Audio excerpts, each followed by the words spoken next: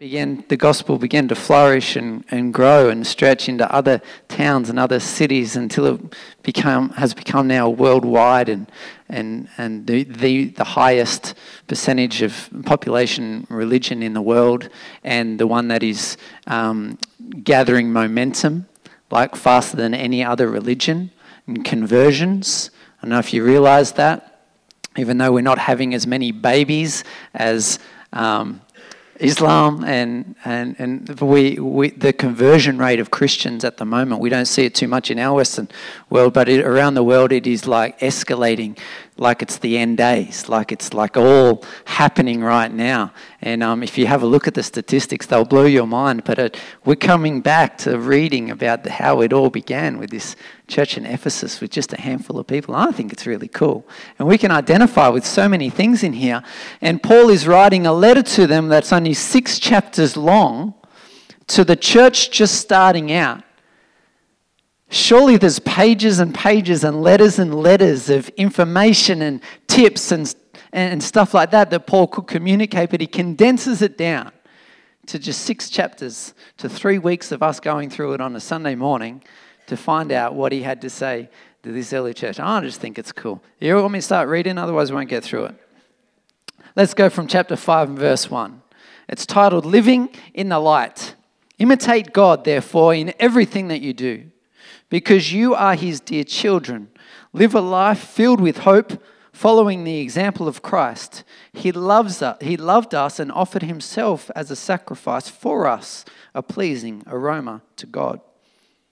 Let there be no sexual immorality, impurity, or greed among you. Such sins have no place among God's people. Obscene stories, foolish talk, and coarse jokes, these are not for you. Instead, say instead. Instead, let there be thankfulness to God. You can be sure that no immoral, impure, or greedy person will inherit the kingdom of Christ and of God. For a greedy person is an idolater, worshipping the things of this world.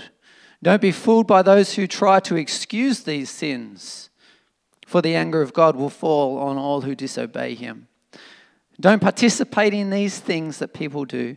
For once you were full of darkness, but now, say now, you have been filled with the light of the Lord. So live as people of the light.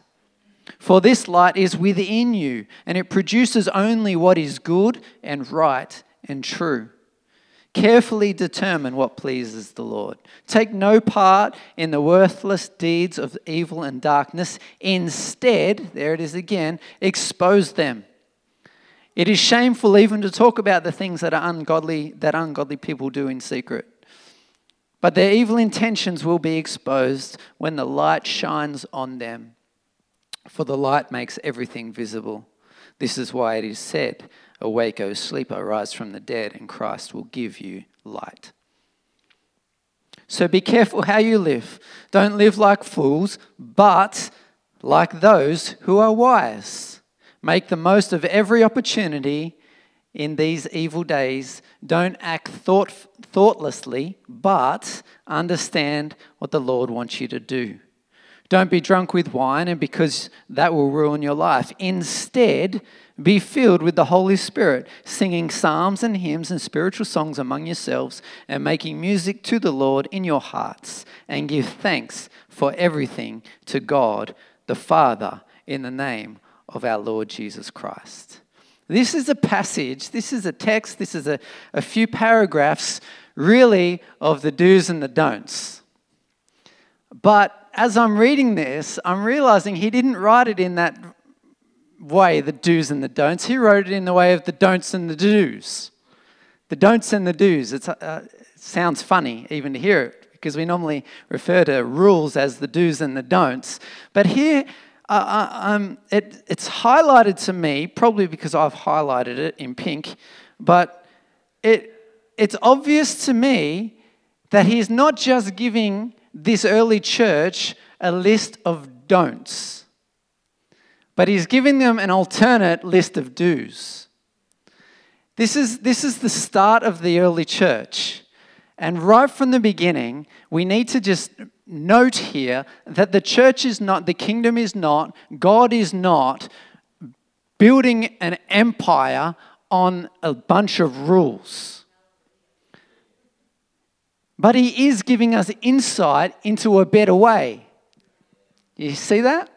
So it's not just hey, don't do this, but instead do this. And Paul starts to write, he's preaching to these people, even though he's writing, he's preaching to them. And he's getting excited and he's going, there's lots of stuff in your life that you really shouldn't be doing. Instead of doing that, do this. And you can just see him getting excited and giving you another option. Like, this is actually how God's wanted you to. Don't waste your life away doing all this stuff. He's got so much more for you, He's getting really excited with the do's. The do list. It's all in how you read it. He says this in, I don't know what the original translation, but in verse 4, obscene stories, foolish talk, coarse language, these are not for you, but instead. These are not for you. I like that line. These are not for you. He doesn't say, hey, don't say bad jokes. Don't talk to. He says, there's stuff in this world that's not right. It's not for you. Look, don't pick it up. There's something better for you to pick up. Yeah? These are not for you. And this line, these are not for you, was, I want to just stop and make a point on this because it spoke volumes to me.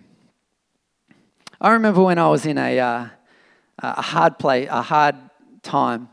I was struggling under, there was a big issue going on in my life and I was frustrated.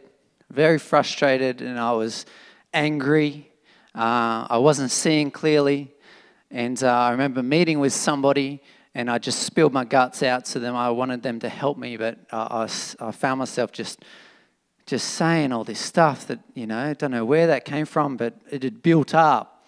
And what I wished I could have said to people, but hadn't, I'd said to this person, right? I just opened up. And I wanted him to get on board with me. I wanted him to say, yeah, you know what, you're right. I knew he wasn't going to say that. But what he did say was, he was very wise in what he said. He said this is not you.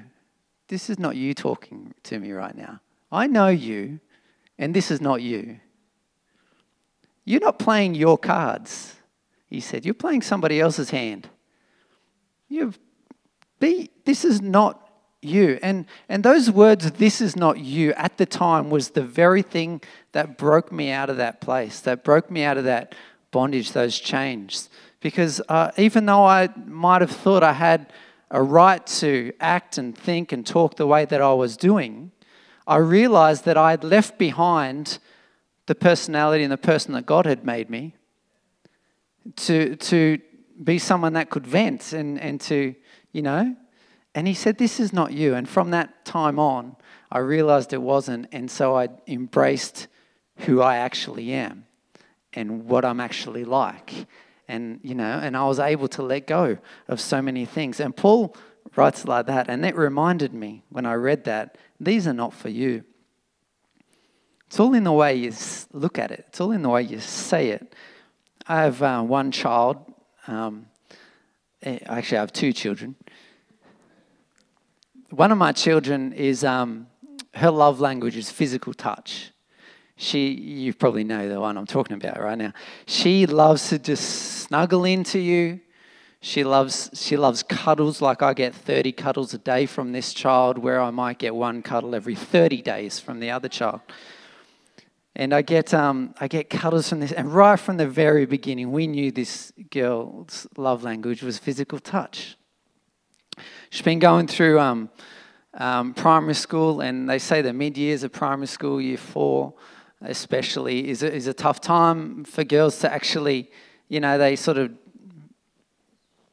transition. I was going to say transform. They start pushing boundaries. They start, all that kind of stuff. And this girl, and I'll just say Mia. You all know I'm talking about Mia. Mia, who would normally be so loving and cuddly and soft and gentle, became quite violent. She would always resort to punching her sister when she got angry. She would kick us when, she would have this outlet of violence, but it was still a physical touch. You get that? Like her love language is physical touch. So she loves the cuddles. That's how she expresses love. But also when she expresses frustration and stuff like that, that's physically as well. You get me? Maxie, you know what I'm talking about. We couldn't work through this with her. We just kept saying, don't hit your sister. Don't, she got in trouble at school a couple of times. It's like, don't do that. We realized that the giving of rules of don't was not helping. Not until we gave her another alternative, like Paul was doing to these guys. We said, hey, and I remembered what happened to me in my breakthrough. So we started to say things like to her, like, Mia, this is not you. You're not this. We know who you are. You start talking like that, and you just see it just melt. It's like, and so we've got to choose our words right. And Paul's choosing his words right here. It's not a kingdom based on don'ts. It's a kingdom based on, hey, look at what you can have. Let's explore. Let's jump into this. Let's get excited about what we can do, not what we can't do. Amen?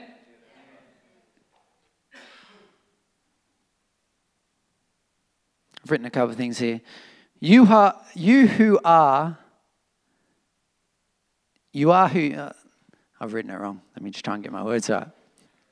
You are not who your bad habits say you are, or portray you are. You are not the negativity in your life. That does not sum up who you are. Because Mia started to say things like, I'm just like this. This is who I am. No, you're not. You're actually who God made you to be. And we have that choice. So she's been made with physical touch as a love language. She has the choice to go down a negative road with that, or instead to go into what God has got for her in that. Do you see what I'm trying to say here? So we are not defined by our negative habits, by our addictions. You know how it's so easy to define ourselves by our addictions? I'm an alcoholic. I'm a gambler. No, well, you're not. You're actually who God says you are. And let's not let our negative outworks speak over who we are. We are sinners saved by grace. We are children of God. We're not sinners. We are children of God that sometimes sin. You see the difference there? We're not stuck in the don'ts. We've been released and we're living in the freedom of the do's. It's just sometimes we trip up. But that's all right, because God's calling us to not identify ourselves as that person, but the person He calls us to. Okay. You got my point. We can move on. I only move on when I see you all going. I get it. If you don't do that, I'll stay there and just repeat myself. Thanks, Wayne. This little group of Christians, the Church of Ephesus, this little gathering of believers, were about to go out and change the world. It wasn't going to happen by just being like everybody else. Paul was charging them. He was challenging them. Don't act and come across like everybody else in the world. Don't do that. Do this. Chase after God. Don't get caught up in coarse language and bad jokes. Be thankful in all that you do. May there be an extreme difference between us and the world. I need to repeat that because you haven't got that. May there be an extreme difference between us who carry the presence of God and somebody who doesn't. We are the same as everybody else, but we should never come across the same as everybody. You should be able to People should be able to look at you and see a distinct difference in you. And Paul is saying to these guys, yeah, I know where you've come from, but don't just blur in, don't just be the same as everybody else. You guys are the early church. You guys are God's plan for the world. You guys need to break out of who you are. Break out of some of your bad habits. Break out of some of the don'ts. And just go for the do's. You hear me this morning? Okay. Where do we get up to? Verse 21. He moves into some tips for marriages. This is cool because I thought about this. 6 chapters. He's summarized up his message to this early church and everything that is important for them at this stage. And he slips marriage in as one of the greatest things. I think that's really cool. One of the things, a paragraph out of his only 6 chapters of writing to this church is about healthy marriages. I think Paul's onto something here. He must have known I would be preaching on Marriage Week. And he gives some tips. And I won't keep reading, we've got a lot to get through. But he basically gives the tip to husbands, love your wives like Christ loved the church and gave himself up for her. He charges the men of this gathering and he says, you men, if you want a healthy marriage, you want healthy lives, love your wife like Christ loved the church and died for her. Love in that way. And you women, respect and honor your man, your husband. And it says these are the 2 keys that are going to help you with a great marriage. And you know what? It's still the same today. You can go to marriage seminar after marriage seminar, and this will be the greatest key that they'll ever teach. They'll teach it in other ways. But basically, Christ set it up so that a man would be honored and respected, and he would love to the death as a result. And the woman, as she is felt loved to the death, she will honor and she'll respect her man. And he set up this cycle that unfortunately we see broken a lot. But if we can focus in on our role in that cycle, if you say, you know what, we got issues, but you know what, I'm not going to drop the ball on my requirement here. I'm going to love my wife to the death. And wives, you know you can't drop the ball. Even if you're not feeling that love, you start honoring and respecting, and the man will start to love. Like it's a vicious cycle. It just keeps going and going. It's great, and it's what we should be building on. There's a tip. And I just think it's fascinating that Paul, writing to this early church, could be writing about all sorts of things, and he slips in there, this is how you have a good relationship, spouses. I think that's really cool. And then he moves on to children and parents. Children, honor your parents. For if you do, it says this in chapter 6, it's the only requirement that comes with a promise that if you honor your parents, things will go well for you and long life. It's fascinating, some of these practical little tips that he slips into a very short letter to a church starting out. And I think it was worth stopping this morning just to highlight those 2 issues. It moves on to slaves and masters, or in other words, your work ethic. That's a big one. That's a big point. And he thought it was valid to put in this short letter, is your work ethic. It says in verse 6, halfway through it, as slaves of Christ, do the will of God with all your heart. Verse 7, work with enthusiasm as though you were working for the Lord rather than people. There's a great little insight there. I mean, you could take that away and spend months just reading over that and letting that sink in. And right through this chapter, he's got some gems. We come to verse 10. Let's read a little bit more from there. I've got another 5 minutes. Verse 10, a final word. Be strong in the Lord and in his mighty power. Say that with me. Ready? Be strong in the Lord and in his mighty power. This is his last charge. This is his last chapter of this letter to this early church. Final word, be strong in the Lord and in his power. Let's be people that build our strength in the Lord.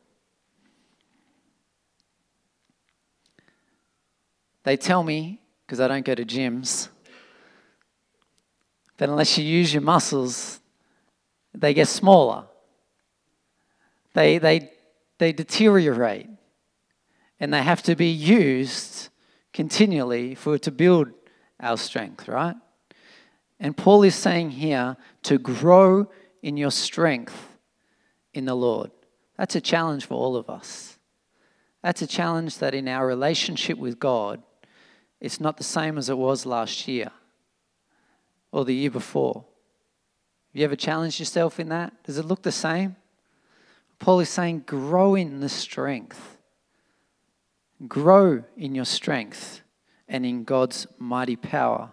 Verse 11, put on all of God's armor so that you will be able to stand firm against all strategies of the devil.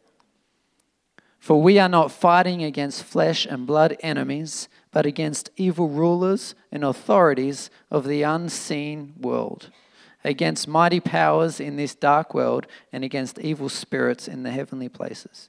Therefore, put on every piece of God's armor so that you'll be able to resist the enemy in the time of evil. Then after the battle, you will be still standing firm.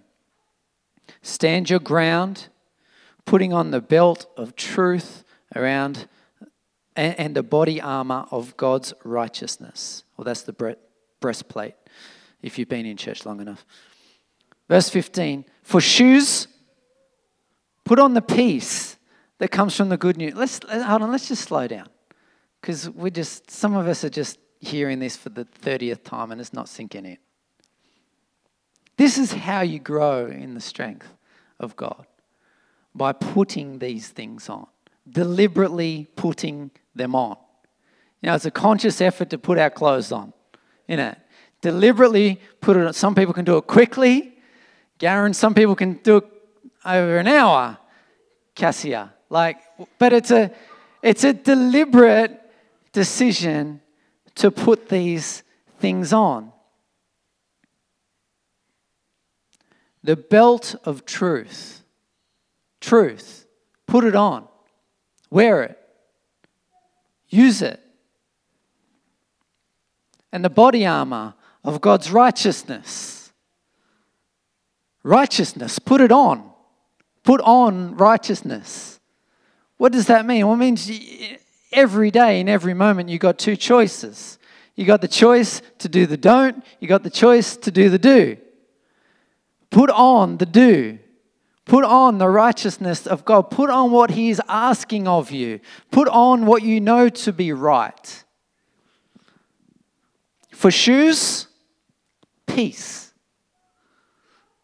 Put on peace that comes from the good news. Some of you have forgotten even what peace is. It's been so long. You're stressed. I don't know, you're in an environment or a situation that peace just doesn't seem like the right card to play. But God is saying, put on peace. Interesting, it's on your feet. Wherever you go, let peace be the thing that takes you there. Make peace be the goal of where you're walking. For shoes, put on the peace that comes from the good news. You know how to have a peaceful life? It comes from the good news. You need to understand the good news that is for you. If you understand the good news to your life, you can slip on the shoes of peace. Like nothing else will faze you if we truly understand the gospel and the good news that has come to us. But it's a conscious decision to put on. In addition to all these, hold up the shield of faith. to stop the fiery arrows of the devil. Interesting that the shield of faith, that faith goes with the shield. Like a shield you would think would be for a defensive mechanism. But faith is an offensive tool, right? Faith is an action. Faith is a stepping out into something. It's not a defensive tool. It's an offensive tool. But he calls faith a shield. Don't forget to step out in faith. It will protect you. Stepping out in faith will protect you. If you become a Christian that stops to step out in faith, that doesn't step out in faith anymore, you are becoming a vulnerable Christian with no shield. Interesting, isn't it? That it's not just something that we protect ourselves with, but he's aligned it with something that is forcing us to step out. When you go to your work tomorrow, step out in faith when you're talking to that person.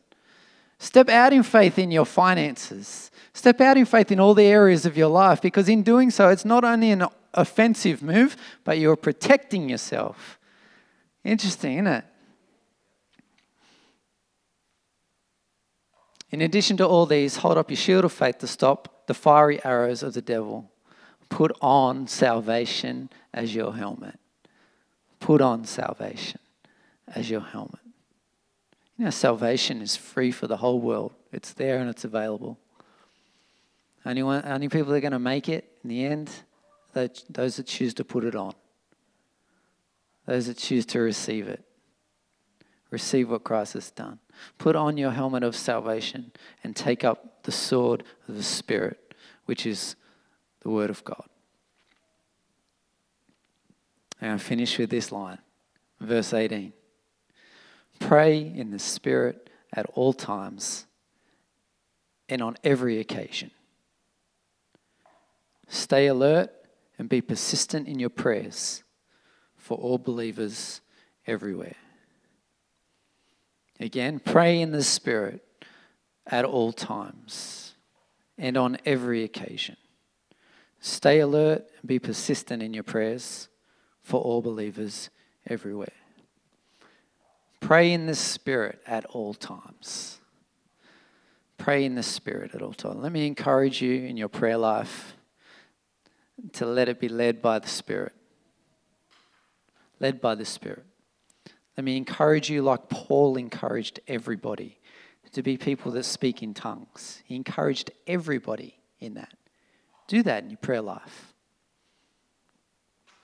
If you don't speak in tongues, it's fine. If you're on a journey, you can come and chat with me. I'm happy to answer any questions. But if you've decided it's not for you, still, in some way, pray in the Spirit. May your prayers be led by the Spirit. May you still be following what God has got for you and leading you into. When He brings something to mind to pray for it. That's being led by the Spirit in your prayer life. And it was His final charge to them. It was His final thing to tell them to do. Don't forget, pray in the Spirit at all times and on every occasion. Stay alert and be persistent in your prayers for all believers everywhere.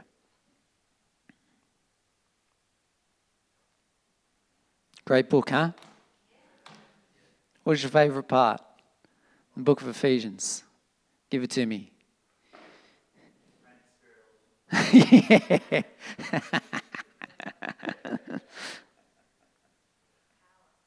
Sorry? God's power? Yeah, that's right. Peace.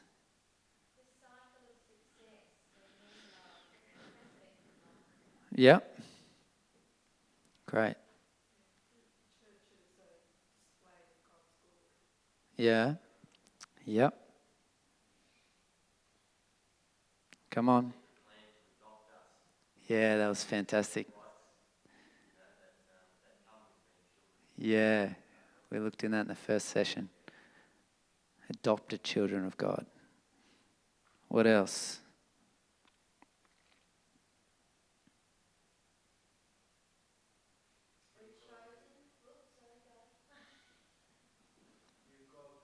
Give God glory. Thank you, Wayno. Chris?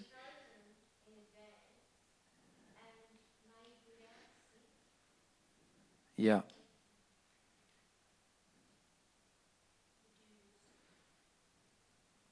The dues. Yeah.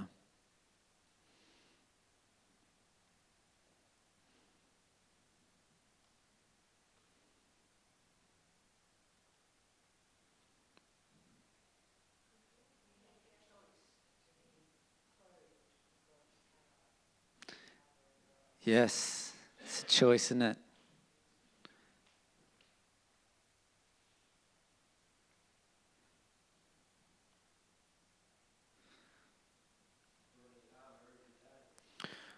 Put on his armor every day. I caught up with Pete the other day, and that's Pete that just said that. And I asked him if he didn't mind me sharing this. He said I could. A few weeks ago, he was texting me and saying he was not in a good place. He was at work, not in a good environment, and he doesn't know how he was going to go on. It was a situation in his workplace that he was forced to be in, and but he was struggling. It was an environment that he knew only too well. It was an environment that he'd come out of. God had brought him out of a particular environment. I don't know if some of you might know Pete's background. But he found himself face to face with this again at his work environment, and he didn't know how he was going to go on. There were some people there caught up in the wrong thing, and it was bringing stuff back to him. It was bringing back memories. It was bringing back fights that he's had in the past, battles that he's had to work through. And so I was just standing with him in that time and praying with him. But then I caught up with him only a week ago. So this is 2 weeks after. I was like, what's going on, man? He completely changed his tune. And he said, you know what? I feel like God is calling me into that environment now. Where before I thought I was, God, why are you sending me back in? Why are you letting me be stuck in this environment? I've come out of this. But now he feels like in some way God is calling him, challenging him to go into that environment with purpose. So now instead of going to work with fear and anxiety, he's going with purpose that he might be able to help somebody else that he's come out of. And I just think that's fantastic. And so pray for Pete. He's on the front line every week. But I just thought that's something that Paul would challenge the early believer, this early church, to say, hey, you just said put on, go putting on the power of God and the armor of God, but don't become a victim to your surroundings, like my illustration with Mia, but choose what God has got for you and what he's calling you into. And Pete found himself in a particular situation, but instead of that being defining over his life, that he was stuck in this hard place, he chose to see it as though God was equipping him to go back and to do something for him. And so now he's going with purpose. I just think that's fantastic. So good. Let's pray together as we finish the service. Lord, we thank you for your scriptures. We thank you for your word. It comes alive to us. And we do not want to be people that just study this book once a week, but it has no outlet in our life. It has it doesn't actually come across in our life. We want to be people that carry the Spirit of God that is in this book. We want to be people that carries the Jesus Christ that this book is. We want to be people that carry you into our world. So we thank you for these insights. We thank you for these tools and these tips. Many of us, we can identify with these early Christians in Ephesus. And I pray over every single person here this morning, God, a great blessing, a great empowerment for us to go into our world, for us to change our world like the early church changed the world. Empower us, Holy Spirit. Empower us, Lord. Lead us in our prayer life and in our walk with you. In Jesus' name. Amen. Amen. Well, have a great week, full of power and full of purpose. And we'll see you next weekend. Don't forget, we've got a bunch of things on next weekend.